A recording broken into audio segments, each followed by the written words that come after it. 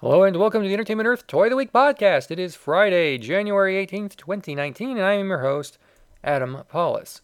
I have a meeting in about 7 minutes about New York Toy Fair, so I need to record this quickly so I can have it upload while I'm talking. That's what we call multitasking. Anyway, so this week we're looking at the Star Wars Vintage Collection Action Figures Wave 4 case, which I just got. It's really exciting.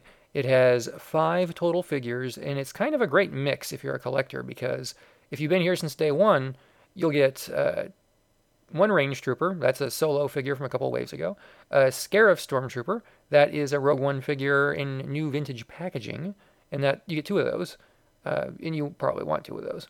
The Leia in Bush or Bausch or Bush disguise, depending on where you've heard it. I heard it on the Buena Vista Return of the Jedi cassette tape and book when I was a kid, and it was Bush. So I'm going with Bush. And this is as far as I can tell, unmodified, but I haven't put them side by side yet, version of the Black Series 3/4 inch figure from a few years ago. The 2 new figures, which you saw at Toy Fair last year, are Yak Face, Celt Murray, and Klaatu in the Skiff Guard outfit, but there's 2 different aliens. So, yeah.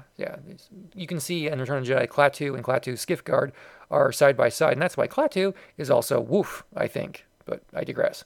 So, Yak Face is amazing. He's really tall. He has these hip joints that are kind of like the Rogue One figure ones, but better. They have that thigh swivel, and they also have the ability to go in and out, so you can actually have this figure sit down at a 90-degree angle, and he'll most likely be able to pilot your sail barge if you got one of those HasLab sail barge coming, like I do. He has Barada and Nikto style pike, staff, whatever you want to call it, like the original Power of the Force Canada figure did in 1985. Those of you with long memories might remember the Tri-Logo Yak Face back in the day had either no accessory or a gaffy stick most of the time, and the 1997 Yak Face, which I have on my desk right now, has a long staff that looks kind of like an axe that I don't know specifically if it was based on anything, but it might be. I also really got a kick out of the fact that he has soft goods, and under the soft goods he looks a lot like the vintage 1980s figure, which I got for a present when I was like 11. That was the last Star Wars figure I needed for a vintage set as a kid. And back then, Star Wars figures were basically worthless, so I have a lot of fond memories of Yak Face. The 1997 figure had orange robes. This one's soft goods are pretty good as far as these things go. Sometimes they're a little too bulky, and maybe it's a little bulky, but it looks good enough to me. The figure has 2 neck joints, one at the base of the skull, the other one at the area where the neck meets the body. The hands are bend and swivel. I can't even imagine why. You get ball jointed ankles. Like, why do you even need these? But you have them, and ball jointed knees too. It is great, and it has something like just under 30 joints, which is astonishing for a figure of this size. Hasbro did a great job. Wonderful job. I know a lot of collectors have been bagging on Hasbro for one reason or another. You know, in the Disney era, there's new movies every year, and that's where the new Empire wants to put their focus. But the old Empire is really cool, and that's why so many of us are still here buying these things. And this is one of those great figures. It comes on a Return of the Jedi, not Tri-Logo, not Power of the Force, card back.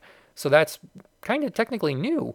And for just a couple of bucks, you can buy it and rip it right off the front like I did, and you can feel like a king. Klaatu Skiff Guard, basically just as good. Comes with a staff that is seemingly identical to Leia's.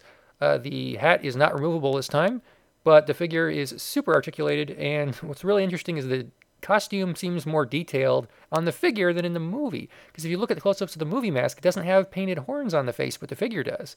And the outfit was very clean when you look at stills from the movie, and this one's kind of filthy. So it looks really cool. It brings out a lot of detail. Bend and swivel wrists, great hand sculpts. Like the gloves are awesome. Love the ball jointed ankles. Great range of movement on the arms and legs. Everything about it's great. It's got these wonderful black eyes. I've got them on my desk right now. Cannot wait for my barge to get here. I got them holding up the staff, and maybe they could have done without the gold horns on the face because it's a little much, but it looks really cool from a bit of a distance because you can actually see the horns instead of them just blending in. So it's a little heightened. I wish it had a waist joint. Instead it has like a, I guess, nipple joint. It's basically that level on the chest, so it's cut pretty high. And I don't think it looks very good. If they were going to do it, I kind of wish they cut it a little bit higher and had it directly under the armor plate, but this has been an ongoing problem for a while. it's hard to say that Hasbro can improve on perfection, which is what Kenner achieved in the 90s when they decided to add the sixth joint to a Star Wars figure.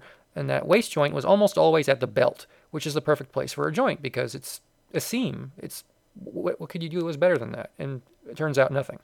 But it's still really good. It's not too distracting, and it's going to be a good figure for your displays. I love how the textures turned out.